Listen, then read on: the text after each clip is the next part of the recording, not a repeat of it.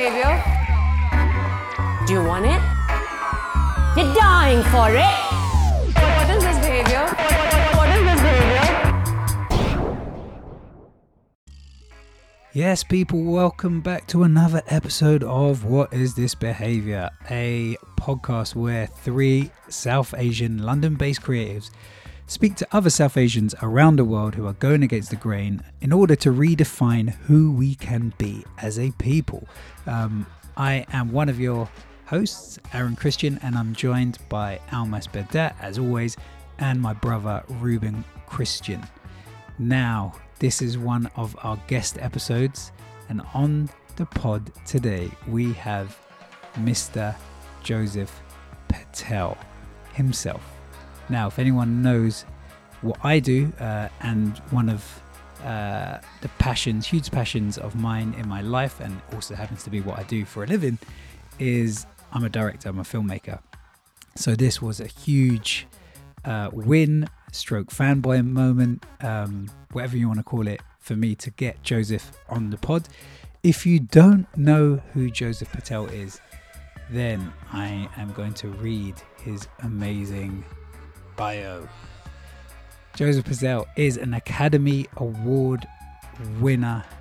He is the recent BAFTA winning producer, Oscar winning producer of Summer of Soul. So it's the recent documentary film that came out, which was directed by Amir Questlove Thompson.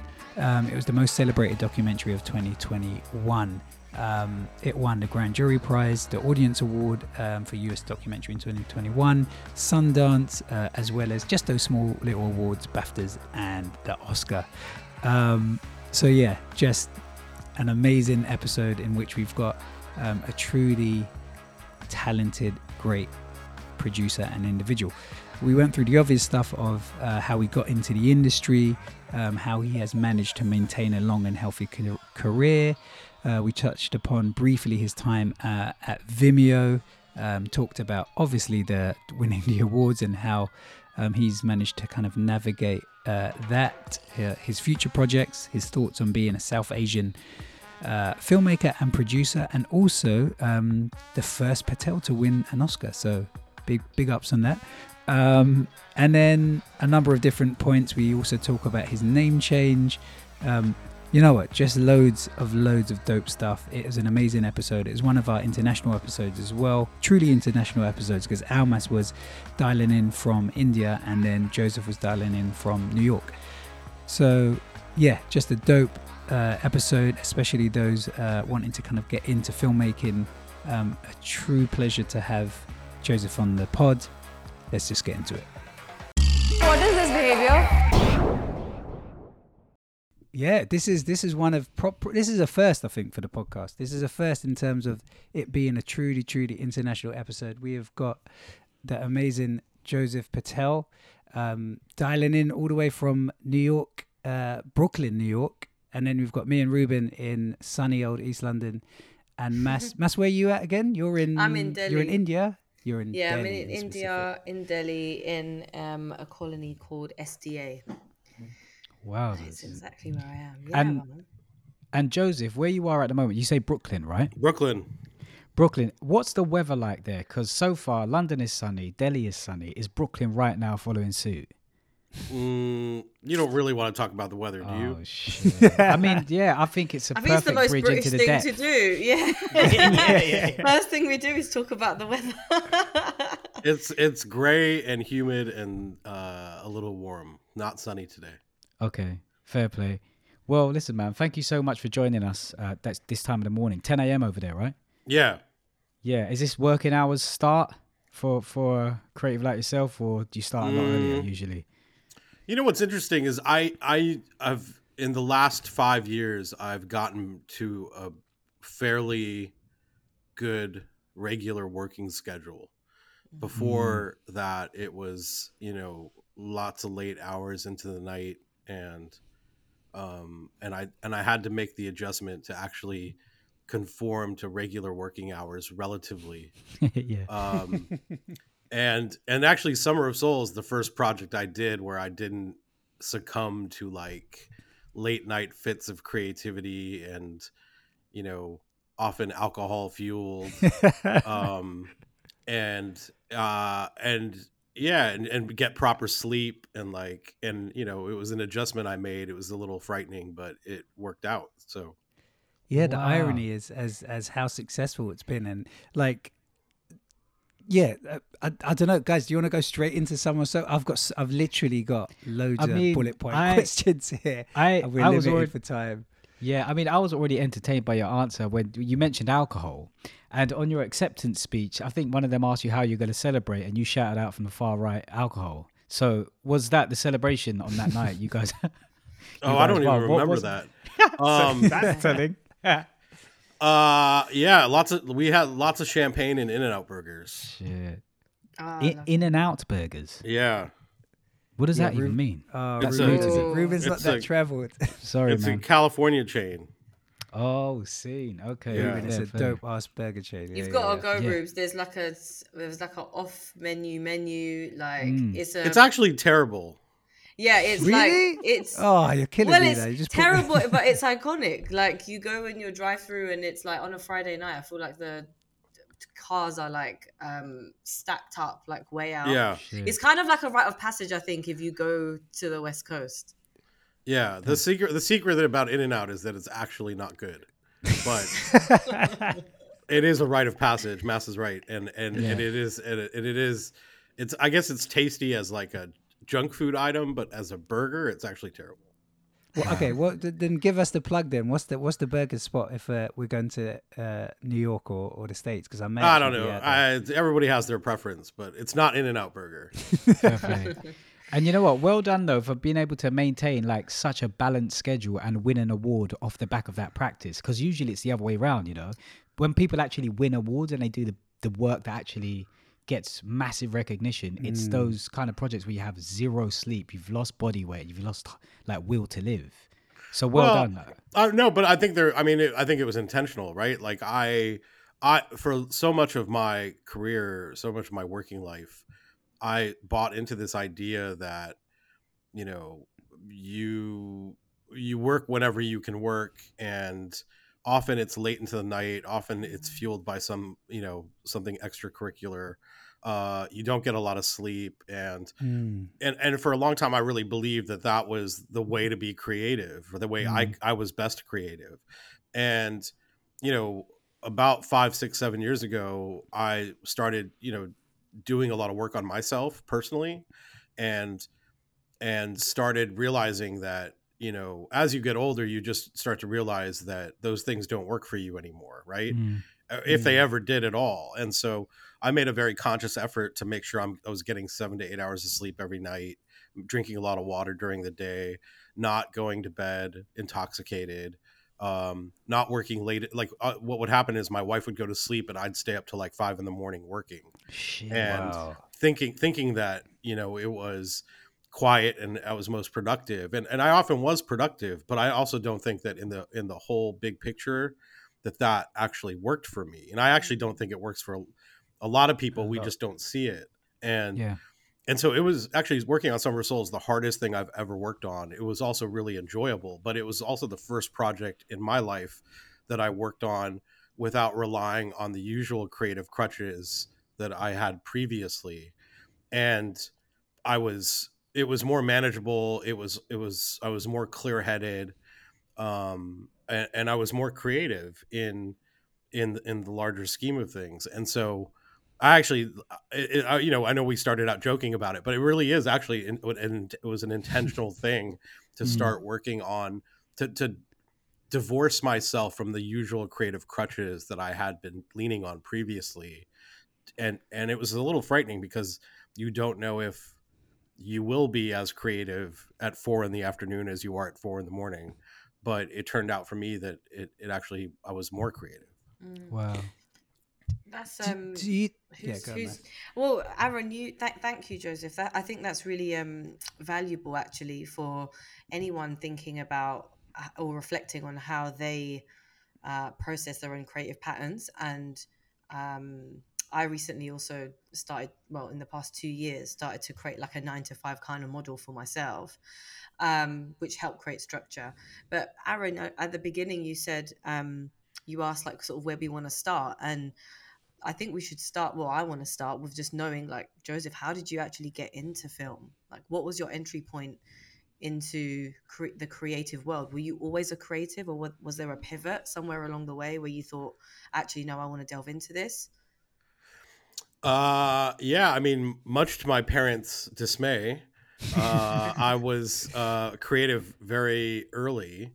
I'd never like I've never learned how to play an instrument, even though I tried. I never knew how to draw, even though I tried. Um, but I was drawn to the arts, right?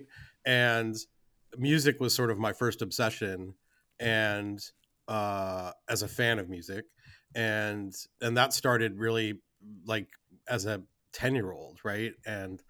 Um and all through high school and in through college, like music was my obsession.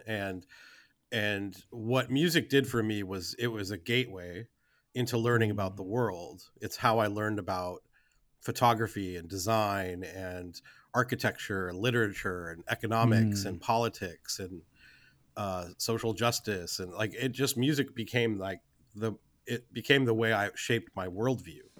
And so it was very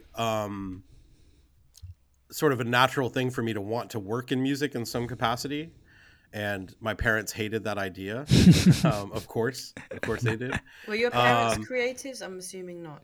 No. My dad was an engineer, and my mother worked in Silicon Valley. Okay. And it was, you know, they wanted me to be a doctor, a lawyer, an engineer. The usual cliche, route. which I fought against, and we you know we it was a real like existential battle, but you know within my family, as it is for a lot of children of immigrants with their parents. And but I persisted, right? I know a lot of people at some point acquiesced, but I persisted. And you know, in college, I had in high school, I'd already started writing for my friend's zine, and it was like a little skate zine. And then in college, I continued writing for another friend's skate zine, and started writing for some local newspapers. I was DJing at the radio station. My friends and I formed a record label that went on to like make some noise. And I started writing for like hip hop magazines that were starting to sprout up in the early 90s. And so it was like a actual thing that had traction after a while. And so after college, I thought, oh, I can do this. And that's really the first major inflection point of my life. Is my parents were like, no, you need to get a job. And we did not pay for college for you to write about music for magazines. And so I got a job in Silicon Valley at a press and marketing shop. Actually, and one of our clients was Elon Musk, which is hilarious. No way. And I did that for 2 years, and it really was terrible. I felt like two different people, right? 9 to 5, wearing a suit, going to work, commuting back home, and then writing about music. And it just felt like two separate lives. And at some point in the late 90s, I decided to just get rid of the pretense and just dive into that world full time. And it wasn't easy. It was hard. I wasn't making a lot of money, but I really loved what I did, meeting a lot of great people, interviewing my favorite artists in the world, getting flown to interview artists, and going to New York a lot, going to LA a lot. Like it was a very seductive, sexy lifestyle, but there was no money in it. And my parents were very much, you know, that was probably the bottom of the bottom point of our relationship. Like they didn't understand why I was pursuing this career in music journalism that wasn't making a lot of money, even though I did seem to enjoy it. And it was a very, very tense moment in our relationship. Even though you weren't earning money in that time, when you look back on that time, what were you earning? What made it significant and fruitful? I mean, it was, you know, the thing that I loved then and that I still love now, that the core of it is storytelling is one thing, right? The idea of storytelling, but really it's also like being able to talk to your favorite artists about their creative process is was, So is it like a vehicle to kind of really get to people that you found fascinating and inspiring in a way then? Like yeah, that, I mean, like that kind of frame, right? I interviewed Nas before he ever dropped Illmatic. Like he had one single to his name, and I interviewed him for the Bomb Hip Hop magazine in San Francisco. Yeah. Like, and then to hear a song and then ask for an interview to do the interview, like it's an incredible feeling to ask how did you make this thing, and Yeah, what is it's your the access, process? isn't it? Yeah, it's the access which nowadays I don't know if, sorry to jump in, but like, is that something you feel is lost in as kind of like publishing as an industry is obviously kind of like, you know, not as big as it is. Like that's something I say that because it was a similar route, Joseph, when I kind of got into fashion. It's just swapping out music for fashion, and I had that access, and that was the thing that really kind of catapulted my career. So it's interesting you say that. I just worry sometimes in like the setup nowadays is that those opportunities, although not as glamorous, like add so much value to people's, I don't know, long term sustainable career, which I don't see as much nowadays. I mean, it's access. It's not glamour. It wasn't glamorous, right? Like like hip hop in the '90s, in the early to mid '90s, is not glamorous. Yeah. It's a very small group of people around the country that are championing this culture, and I was a part of that small group. It was, there's and I mean relatively small, right? Like if we like Yeah. Illmatic is a perfect example. We all think of Illmatic as this classic record, but Illmatic is not platinum. Illmatic did not sell 1 million copies. Its influence is lasted over time, and people love that record, and it was a meaningful, impactful record. But it wasn't like there were 2 million people playing that record in 1994. So it was access to creatives, like supremely creative people, not celebrities. Like that wasn't the interesting thing for me, that they were famous. It was that they were supremely creative people. But it was this feeling, and really this is because of my mentor Jeff Chang. He made me. He's the one who got me into writing about hip hop and writing about music, and understanding that music was actually culture, like that artists belonged to communities that were part of a broader culture, and there were socioeconomic forces within each community and culture, and it was just a gateway into a different world, and really helped shape my worldview. So for me, interviewing artists was not about being famous or celebrities. It was about tapping into something that I was curious about and had no exposure to, and I wanted to learn about it from the people who were actually creating the culture. And by proxy, I felt like I was participating along with a small group of people spread out across the country and brought more broadly around the world, who were championing this culture and helping grow the culture. Because there weren't a lot of music journalists at the time writing about hip hop. It was this exciting time where local magazines were popping up all over the country, and I was also DJing on the radio station. I was also we formed a record label called Soul Sides that was me, Jeff Chang, DJ Shadow, Black Alicious, Lyrics Born. It was, and we were doing shows, and we were making records, and people are buying those records and writing about those records. So it was participating in this culture that was really at a growth moment. And that's what really was the intoxicating part about it, was just feeling like you were, as someone who didn't know how to play an instrument or make music or actually have a creative bone in my body to become an artist themselves. Like that was the way I got to participate in the culture and help create it. So all of that is to say, that's how I got into the idea of storytelling. And somewhere in the late 90s, I was starting to write for big, How I Met Amir is my first cover story as a writer, was in 1996 for Rap Pages magazine, On the Roots. And it was their first cover story as a band.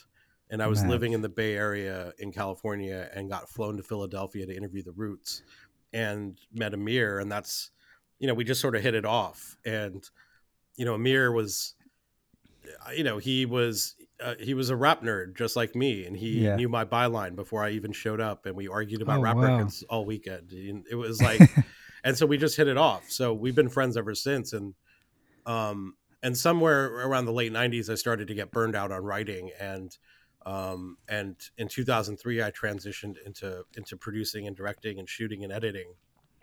And, and yeah, and that's sort of like, but the root of it all is like this storytelling aspect of it, whether it was through articles or through TV or film or later in film, but it's all part of the same thread, I think. And what was the pull to telling these stories? What do you mean? As in, you're at the forefront of culture, right? You're in the mix at the beginning. You're right at the fringe of a lot of this stuff. And there's people that are in those mixes that I've experienced in kind of my circles that are just happy to just be within the culture, creating and living a lifestyle in connection with people within that space. And then there are other people that want to take the stories from that space and just project them out to the wider world. And it seems like as a storyteller, and you were writing for some of these bigger publications, that I mean, it's a question really, like, was it important to tell those stories outside of those worlds to you? Or were you just happy learning and just kind of reflecting them back to the people that were already in the world? I think there's this, when there's this feeling when you put someone onto a new record, like, yo, listen to this, right? Listen to this. And then you play it for them and then their minds are blown. Okay. And it's like that. It's that feeling, right? It's like, yo, let me put you up on something that I've found. Right. Yeah, I came up on, and I want to turn you onto it. That impetus is the thing, I think, that keeps you engaged in that. And I don't think that's a feeling that's ever left me, right? Like I even last night I was sitting in a car with a friend of mine and we were playing each other records that, oh, have you heard this? Oh, I found this. Oh, have you heard this Timbaland remix of Whitney Houston? It's it's cool. That sharing ability, isn't it? And it's sharing and turning people onto things and growing, and again, growing the thing, right? Like you want, I maybe at some point in high school, I was always like, oh, I found this thing and it's mine and I'm going to keep it to myself, but that's not any fun. What's more fun is being in a room full of people appreciating a thing together. Yeah.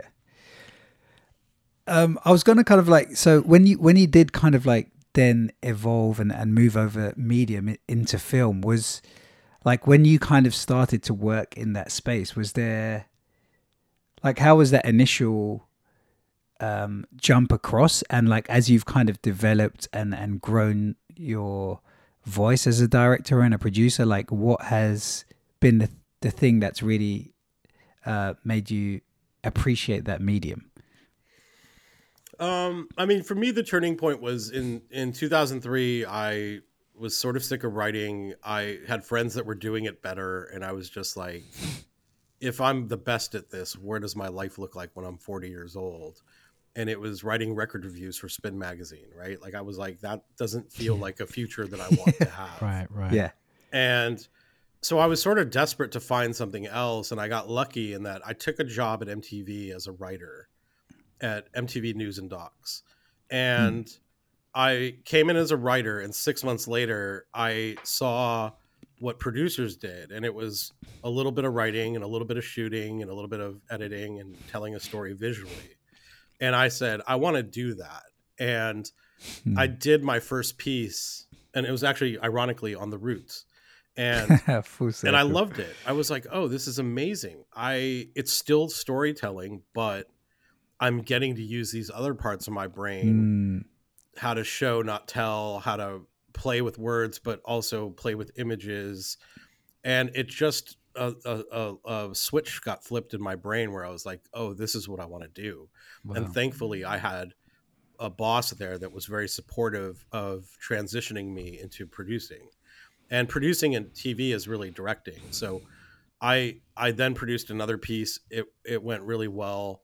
6 months later, I had my own show, which was a show called My Block that was like a hip hop documentary show. The first hip hop documentary series that was based on geography. We would go into a city and look at the culture, and then and everything, like the music, the car culture, the food culture, the socioeconomics that formed that culture, like all the different touch points of that. Yeah, and what was cool about it for me, especially doing it at MTV, was that I wasn't just making this for like my nerdy friends. It was how do I translate this thing that I love that is kind of nerdy to a broader audience? And that really was like figuring that out was an aha moment. It was like a lot of my friends, or a lot of people I knew, my peers at the time, were sort of like skeptical of me going to MTV and being able to do anything.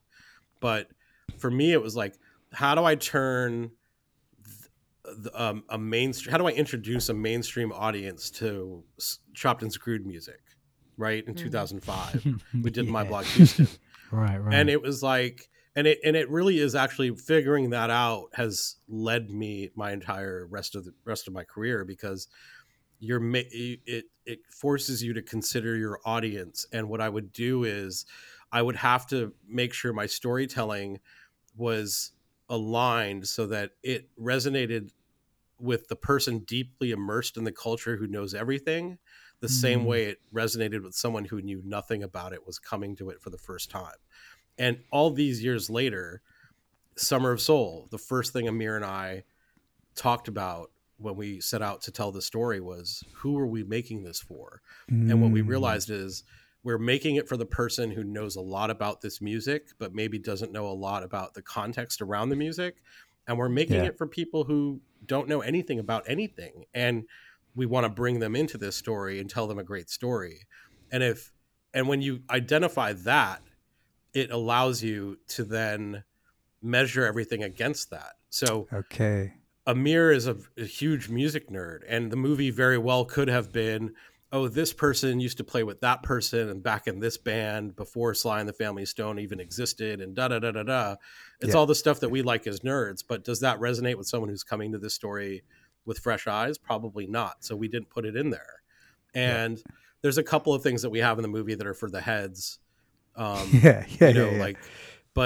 largely the storytelling follows the contours of being for someone who's coming into it new, but also satiating the heads who really know everything about everything. So finding that sweet spot is sort of like, if you had to sort of characterize the way I do storytelling, it's finding the sweet spot between those two audiences. That must have been so tricky, considering both of I was you just- identify as music nerds. I would have thought you would need someone in that is a little bit more partial to bring the balance. For me personally, it would sound like hard work. Like, how did you manage that? Did you have to keep correcting each other? That's what I do. That's what I do, right? Like, that's my job as the producer, is to tell Amir, like, not tell him, but challenge him, right? To frame his thinking. And to his credit, Amir left a lot of things on the floor because he realized that it didn't service the larger story. And done differently, Summer of Soul could have reached a different audience, a smaller audience. But we knew we wanted to make this film. We wanted to make a film that our friends liked, but also our parents liked. And finding that sweet spot is really what guided the storytelling. It's why, we could have done 10 minutes on Weldon Ravine being Nina Simone's band director, because Weldon Ravine has been sampled by every hip hop artist in the world. And we would have lost, a huge swath of the audience. Yeah, that's credit to you, because that's so, like, it's easy to say it. That is one of the hardest things, I think, to do in film, and so many people kind of, to say, finding that balance of, it's so difficult. So yeah, amazing work. And it hurts. it hurts your soul. but that being said, like, what's cool is there's also, look, what I've learned over the years, and what I think Amir understood in this process, is that the heads are going to look for the things the heads are going to look for, regardless if you serve it up to them or if they have to find it. In fact, if you leave it in there for them to find, it's actually more enjoyable for the heads, right? So the Ray Barretto song in Summer of Soul we use is Abidjan, and that is a song that beat diggers know because Dilla sampled that song. And so, like, we don't have to say that in the film for the Dilla heads to get it and feel like they go found off and something. So, like, maybe the hunt is part of that Leave it process unsaid. for Exactly. that It's about kind those of personality Easter eggs, type. isn't it? Yeah, Yeah, finding those exactly. Easter eggs along the way and the layers. Yeah, that I suppose in a way allows you to be a bit more creative and layered with your directing and producing, thinking and your storytelling overall. Where can we put these little bits in? Yeah, and Amir is, one of the things Amir. I think one of the reasons why we work together is his brain works as a series of pop culture references that I can understand because I've known him for so long, and also I sort of, we subscribe to a lot of the same interests. But like, there's a montage at the end of the film, where it's like a montage of people screaming and guitars wailing, sort of laying on top of each other. And it comes at a point when basically Greg Tate, RIP, is saying that, people screaming or yelling in music is really a release of trauma and pain, right? And Amir was like, well, how do we convey this idea? And then he's like, oh, do you remember the end of Purple Rain? And my editor, our editor, Josh Pearson, who's a genius, he's like, I don't have no idea what you're talking about. And I was like, oh, you mean like the thing at the end where they cut all the songs together? And Amir's like, yeah. And it was like, oh, so at the end of Purple Rain is this 10-second audio montage of one second of every song from the film. And it goes by really quick and a lot of people don't notice it. But of course, Amir remembers that. And that was the technique we used to sort of communicate this idea where we did 1 second of like every scream from the film, and put it together on a montage over the Sonny Sharrock guitar solo, and it was like it's a cool little thing that like 5 people will get, but those 5 people are going to feel like they discovered something.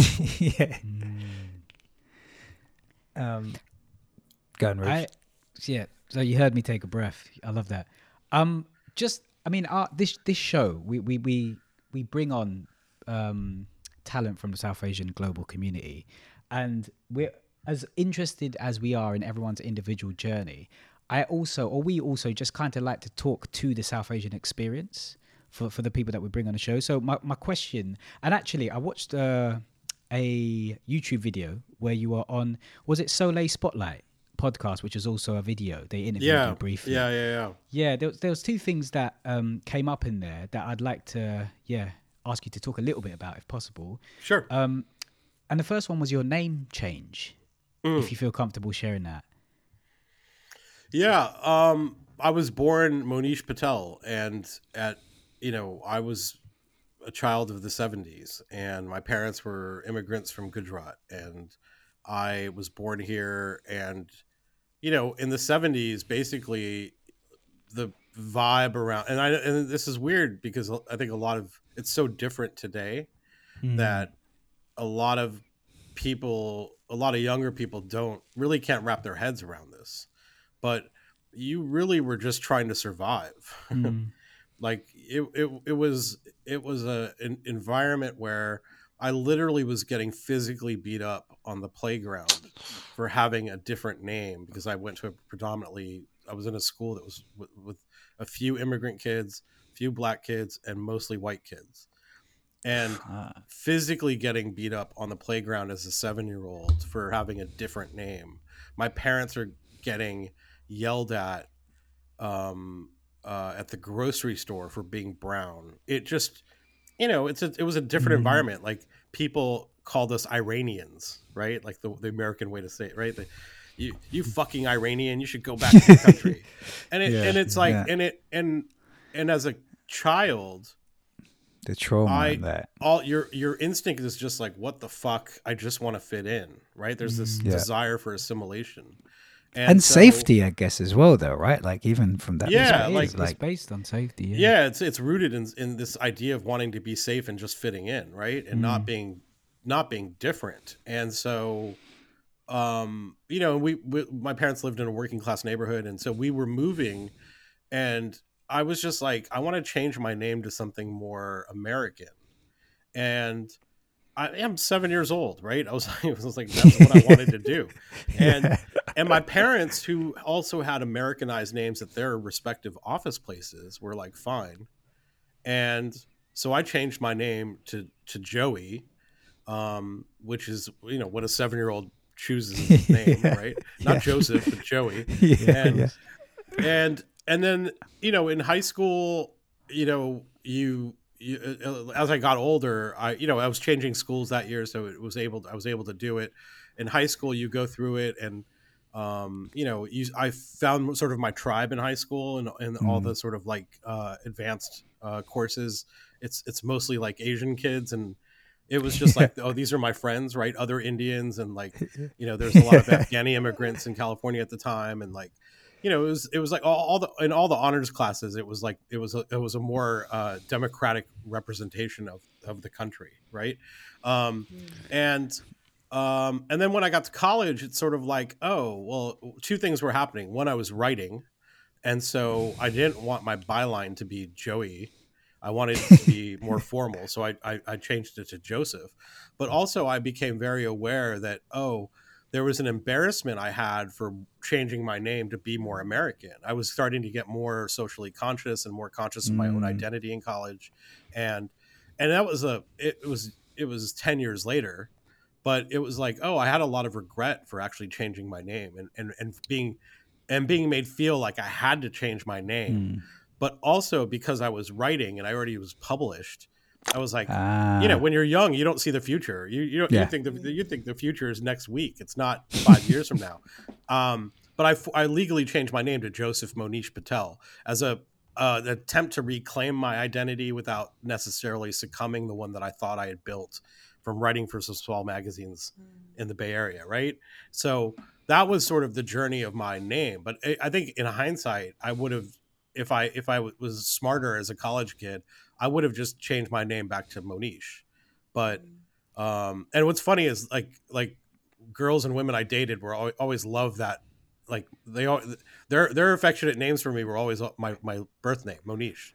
But it is one of those things where like now I look, we have this like little gathering of South Asian creatives here in New York that happens every couple months, and I'm looking at this room full of people who are all brilliant, all creative, some of them famous, and none of them changed their names. And I'm just like, so in a weird way, I I was a little embarrassed by it in that setting, but also I love that it's a trigger to talk about this because Hassan Minaj doesn't have to change his name, and he actually forced people to pronounce it the way he pronounces it. And I love that. I respect that. Yeah. But that was not the environment in 1980. Yeah. And I guess that's his story as well. Like that's the thing. It's like everyone's journey is so specific, and the individual kind of backgrounds and situations that they'll put up against is so, I don't know, it's not just you paint the brush, right, over everyone. Yeah, and it's also, look, it's hard for people, like I said, it's hard for people who are young now to understand what the environment was back then. Exactly. And Yep. I wish I was, there's no internet, right? So it's not like you learned at things at the speed in which it took to get to you, right? You didn't learn about things by just logging onto a computer and getting the world's information at your fingertips. So things moved slower back then. I grew up in the suburbs of California, so like a lot of my friends who were from other cultures also had Americanized names, and it was just common. It's what you did to sort of try to fit in and survive the tumult of assimilation of being an immigrant in a predominantly white American patriarchy. So I think that I'm proud that I was able to reclaim some of that. I wish I was a little bit more forward thinking in college, that I could have reclaimed it all the way, but I didn't, and it's part of my story. Thank you so much for sharing. Like, it's so valuable for me anyway to hear your journey. And yes, you might have felt shame, but there's a lot of growth that I feel that I'm receiving in your story. And I suppose also, if you ever did want to change your name tomorrow, then you could do that, like I mean, I could change it to anything tomorrow, right? Honestly, it's so true. It's so true. But Joseph, how do you feel now when we're seeing like so much visibility of the South Asian community globally, whether it's part of the diaspora or back home?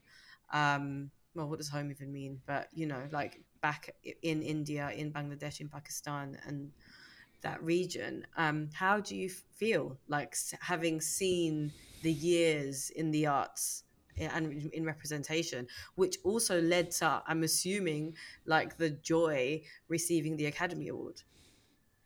Yeah, I think there's a great amount of pride in it, but 3 days before the Oscars, 4 days before the Oscars in LA, there was a gathering honoring the South Asian nominees.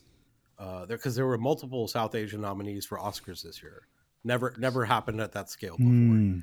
And there was this gathering that my friend Shruti had organized to honor the people who were nominated, but also really to bring together the South Asians in entertainment that were in LA that week. Hosted by Priyanka Chopra, who I don't usually fuck with, but I'll be honest, like she was very nice that night and very and was very respectful to all of our accomplishments, which is not something I want to sneer at. But Riz was there. I got to speak. Every brown actor you've ever seen on TV was there. Cal Penn, the OG, was there. Yeah. Aziz Ansari, who I've never seen at an Indian function ever in my life, was there. So you it was real. This was assembled. It was a proper assembled brown. Yeah, and it was Cool. It was cool because I got to speak after Priyanka and Riz, and what I said to the room was that when I was younger, growing up, like I didn't have anyone to point to indicate to my parents this is what I wanted to do, and had an example to show them of someone South Asian. And now I was in a room full of them, and that was a responsibility that we all had to carry because we were that example now for the next generation. And we had to own that responsibility and be mindful of it and proactively make space for others. And a responsibility to mentor that next generation. I know you guys have talked about mentorship on your podcast before, and I think it was wanted that to resonate in that room, that it wasn't, because for oftentimes South Asians and I know other minority groups, quote unquote minority groups, feel this way. Is like oftentimes when you're in the room, if there's another South Asian person in a room, you feel competitive with them. You're made to feel competitive with them. I think that attitude started to change about 10 years ago. And I felt really proud to be a part of that. And I felt really proud to be, have weathered the lean years when I often was the only South Asian person in the room. I love when I walk into a room and there's more than one. I feel camaraderie and solidarity with any non-white people I see in a room, and I think that's important. And I also think it's important that we acknowledge that on the Oscars this year, that Anil and Riz and myself were the 9th, 10th, and 11th South Asians to ever win an Oscar. And I joked backstage that I was the first Patel to win an Oscar, which is true. Someone and on stage. Yeah, someone called me castist, and I was like, you sound like a lot of fun. Let's go. Because if anyone knows me, they know that I don't subscribe to caste. The intent. I think that's where we see the worlds of the native and the diaspora kind of collide, because is when you're brown and in the West, it's a very different treatment, especially if you don't come from a high socioeconomic background, regardless of your name or the caste that you might have come from in India or in South Asia. It's a different experience, Yeah, and I acknowledge that, because the thing is that, and this is something that comes up in our sort of community, diasporic community here now, which is, to me, I find solidarity. First of all, fuck Modi. Let's just say that right off the bat. Unanimously, yes.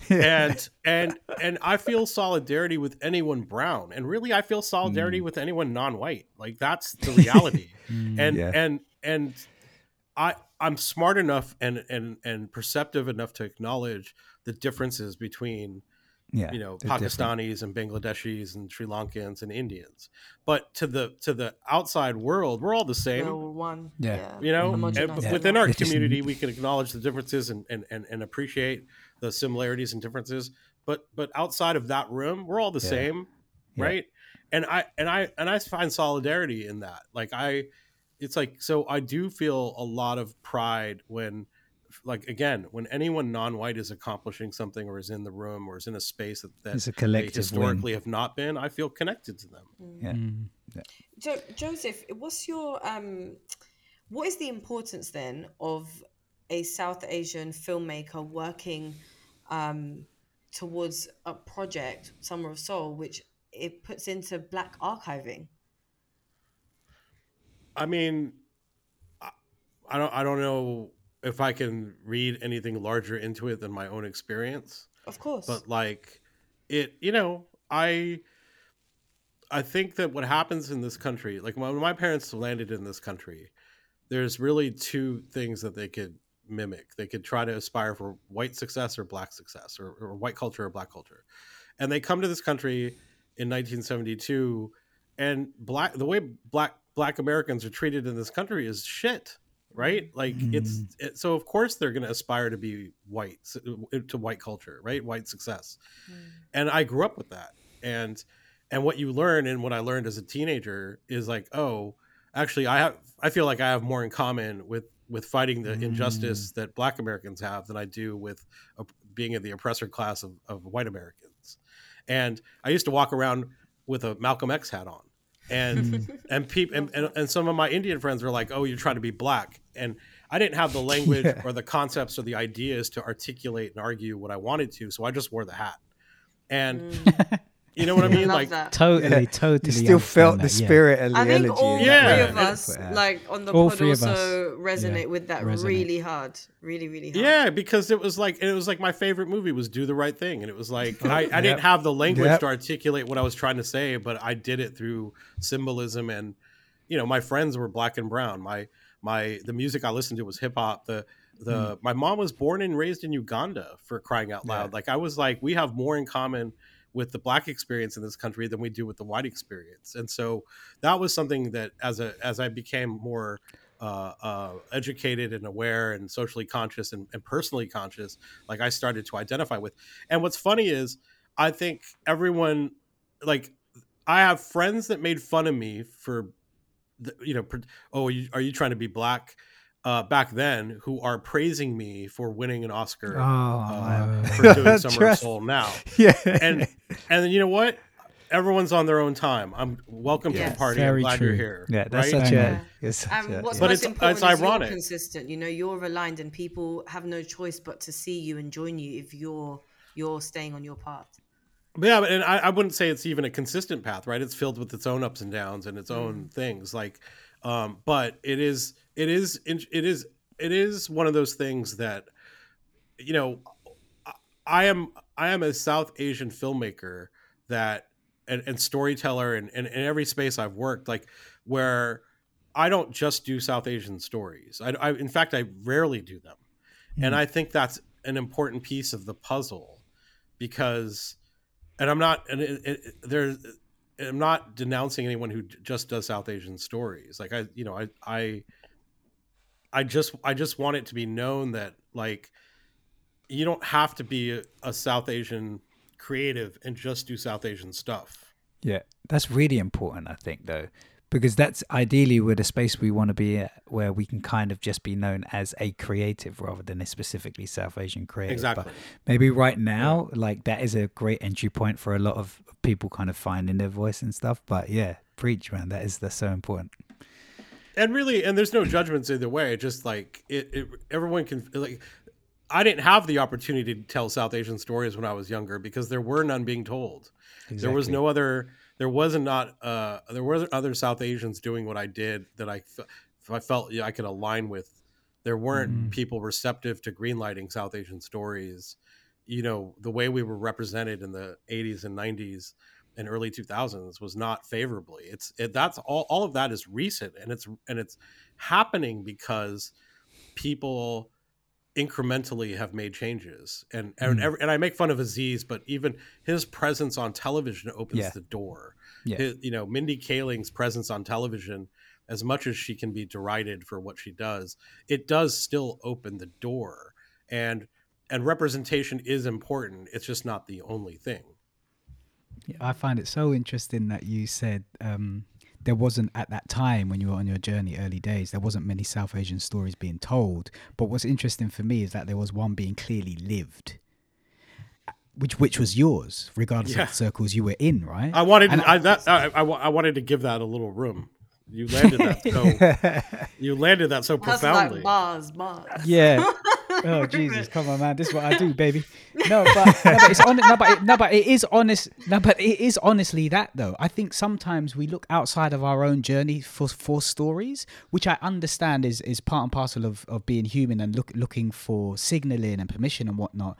But regardless of where we are on our journey, I think if we just pause sometimes and look at our journey as a story in itself, that could be helpful to us and the wider community, man. So honestly, Joseph, hats off for staying true and just staying curious and you know what I mean, and ended up where you are, because it's super, super helpful for I appreciate that. And that's the only reason I'm, I don't usually like to do these things, but I'm doing a bunch of them because I want to tell the story, right? I feel like the Oscar is a really good point to pause for a second and reflect, hoping that my story can inspire someone else, because I think it's important. One of the things I was talking to a group of young filmmakers day before yesterday, and one of the things I was telling them is that things change slowly.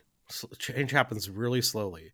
It happens incrementally, but it happens with every decision and with every project. And you have to proactively make space for the people you want to see in that space. And if you're a white cis male and you are down for the cause, unless you are proactively making space for other voices, then you're fine with the status quo. Is what you're saying. Everybody has a responsibility to contribute incremental change to this. It's the only way things are going to change at a large level. And all we want, as people who have historically been marginalized on the outside of these spaces, we just want to be able to participate just like anyone else does. We want to be able to have the same opportunities to succeed, to fail, to have second chances, just like anybody else does. That's all we've ever wanted.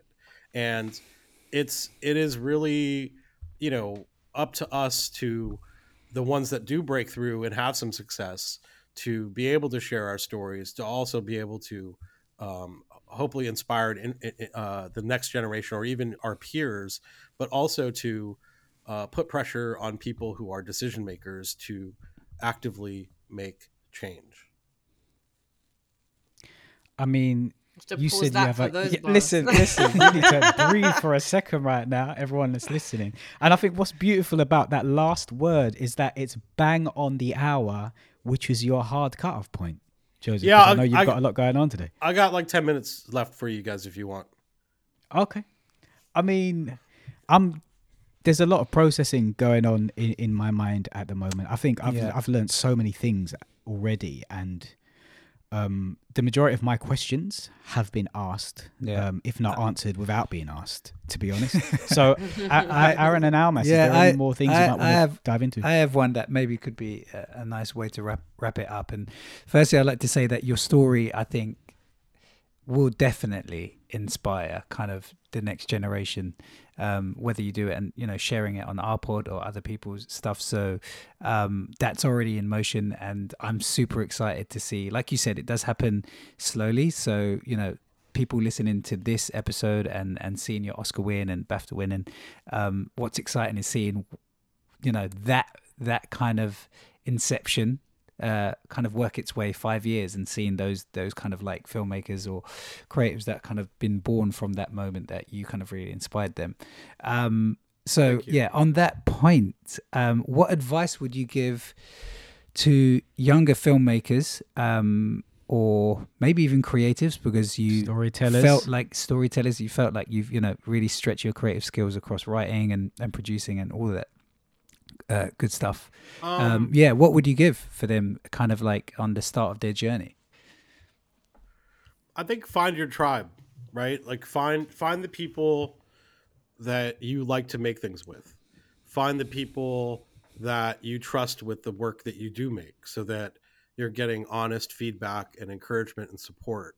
A lot of this, especially as South Asians in these spaces or others in these spaces, it's lonely. It's a journey that comes, oftentimes people are put in positions without any support or being set up to succeed. So you need to have that in your own life.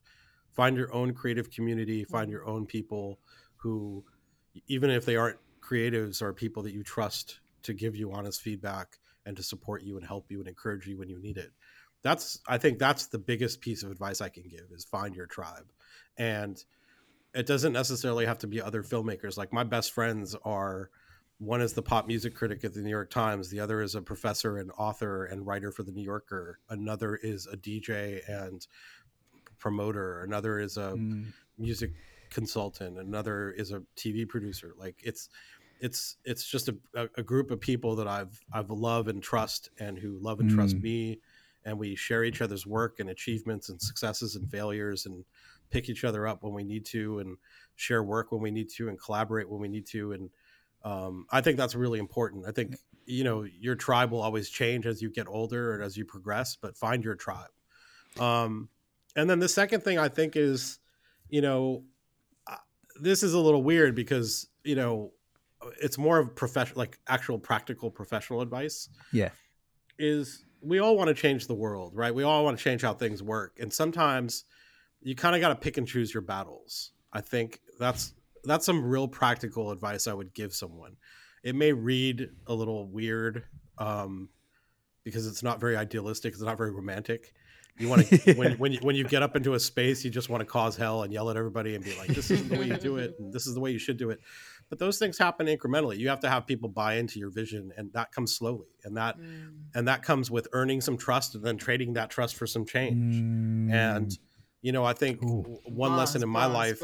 Bars. Lord. You know what? That's Josie, that's landed. Machine. Yeah, must be landing internally with us three so much, because we're working on loads of different projects, and man, 100% has landed. Yeah, and like an example of that is when I got to MTV, I was like, oh, MTV, like, it's corny, and I know more about music than anyone there, and blah blah blah. But it's like I entered that. I hadn't had a lot of success with like having a full-time job and like working at a place and being on a track for growth. And so I entered that job with a lot of humility, where I said, you know what, I'm just going to shut my mouth and do whatever they tell me to do for 6 months. I want to learn how the place works. I want to earn their trust. And I did everything they asked me to do, from the shittiest thing, like, go cover this Britney Spears perfume red carpet at Macy's on 34th Street. I'm so sorry, Joseph. To like go interview some kids who are waiting in line at TRL. And it's like, I did everything, and I did it so I could, 1, earn some trust, 2, figure out how the place worked, and 3, then strategize how I could actually make a better impact. And what I did was, after doing that for 6 months, I understood what stories they said yes to and what they said no to. Right. And I tailored the stories I wanted to do to what would appeal to them. Yeah. And then slowly and then I knew that would win. And then like when the more victories I got, the more clout I got, and the more change I was able to affect.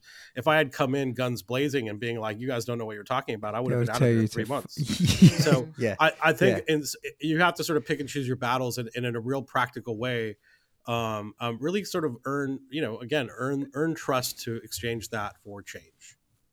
Oh man. Yeah. And so with change here does not mean money, as in change in your pocket. It means a literal change. Sorry, that was just a clarification, because my brain was like, oh shit, get trust and then make money. I was like, okay. And also, sorry, Amos, were you about to? Sorry, I was also thinking... No, we're talking about cultural change. Impact. Yeah. I mean, both bang. Like, make your money. Make your money. Watching Top Boy too much. Too much Top Boy. Do you know what? Yeah. Oh my god. I think both. Like, if you could support yourself doing what you love and also make some change, then wicked. Yeah. Both changes. Do you know what? Then I just think, just for clarity, or maybe it's an add-on thought, Joseph, is if you are picking your battles, right, and you're understanding the space you're working in the industry in order to affect change later on, do you think it's also wise then, if you're so stubborn that you don't want to let go of a certain passion project, to do that outside of the skills for money world? So like you working on your passion project on the side, or do you think you should bring in your passions at a certain time in the career space later? If that makes sense as a question. I mean, I don't know. I think it's different for everybody, obviously, but I'm a big believer in the idea that things happen when they happen, right? Yeah. Like you can try to pursue something and it's maybe just not the right time or the right environment or the right climate or the right, context. And, the thing about passion projects is they will burn inside of you for however long they burn inside of you. Yeah. I have a passion project I want to do now, even with an Oscar win in my possession. I know that, man, I want to get it done right now, but it's probably not the right time to get it done right now. Right. I need a little bit more time to sort of like play around with the idea and bring it to people so that they understand my vision, right? Yeah. And so I think it's different. I think it's different for everybody. I think it's different. Sometimes you can try and pursue something so passionately, it's just excruciating to understand why why it's not coming together. Understand it, why it's not landing. It's okay to put that to bed for a little while and let it. Maybe it's not the right time, right? Like I think it's different for everything. I think, but sometimes it's okay. Excuse me. Sometimes it's okay to realize like, okay, maybe this isn't working. Maybe I should try something else and then come back to this. I think that's okay. That's such wisdom. Yeah, really appreciate that. Thank you. Joseph, thank you so much for your time. Like, it's actually such an honor. We all work across the arts, and I work in film as well, and it's just really nice to speak to someone that is of a different generation, from a different space, but values really overlap. And Thank you.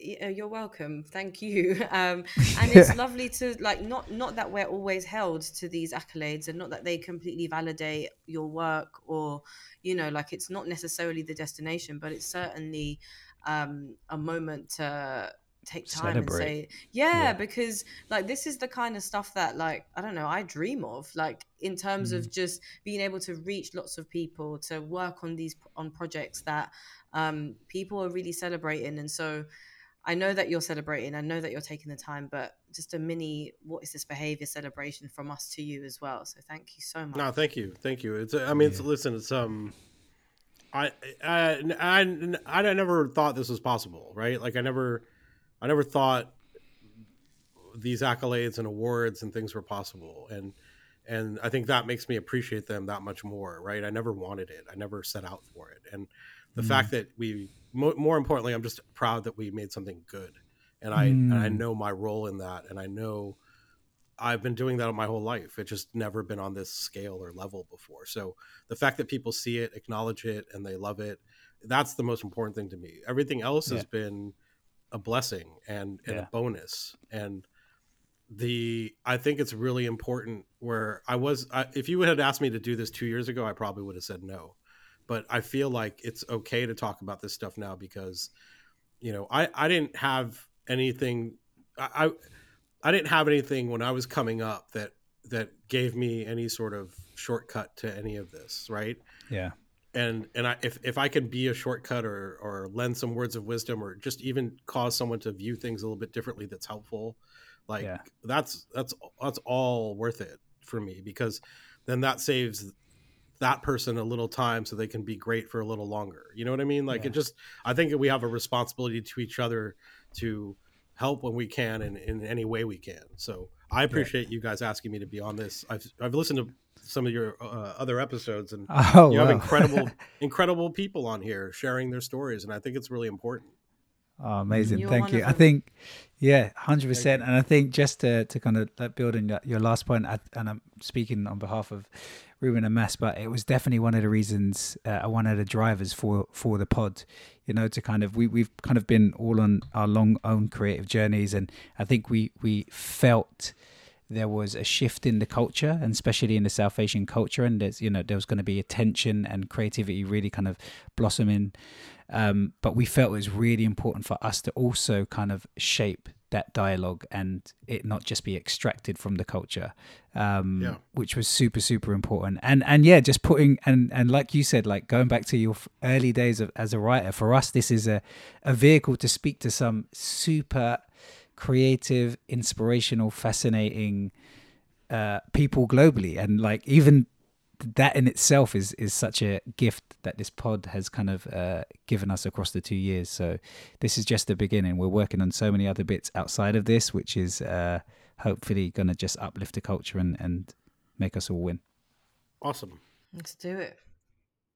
What is this behavior? So thank you for sticking with us through another amazing episode. As always, you can find us on all the socials. So social Insta is What Is This Behavior Podcast. Twitter and TikTok are both WITB_podcast. If you want to deep the episodes and a little bit about us and what we've got planned, then you can hit the website, which is whatisthisbehaviorpodcast.com. Feel free to support us on Ko-fi, because this is still a passion project. We're actually deep into the growth of this project. Is 2 years deep, and we've still been managing to do it as a side hustle. So I don't know, props to us, I guess. And finally, please rate us on Apple, as it really does help push the pod out, promote, and it helps us climb those, what do you call it? I don't even know. Is it charts? I don't even know if they're called charts anymore, but anyway, it helps spread the message, and we think we're doing some interesting and important work for us, our community, and the wider community. Please do get in contact. We actually do want to hear from all the listeners, whether it's suggestions of different people we should interview, or topics, or even just connect with us. We're open people. You can find us on all those platforms that we suggested. So to our next episode in 2 weeks' time. I've been Aaron Christian, and I'll catch you in 2 weeks. Peace. What is this behavior? Do you want it? You're dying for it.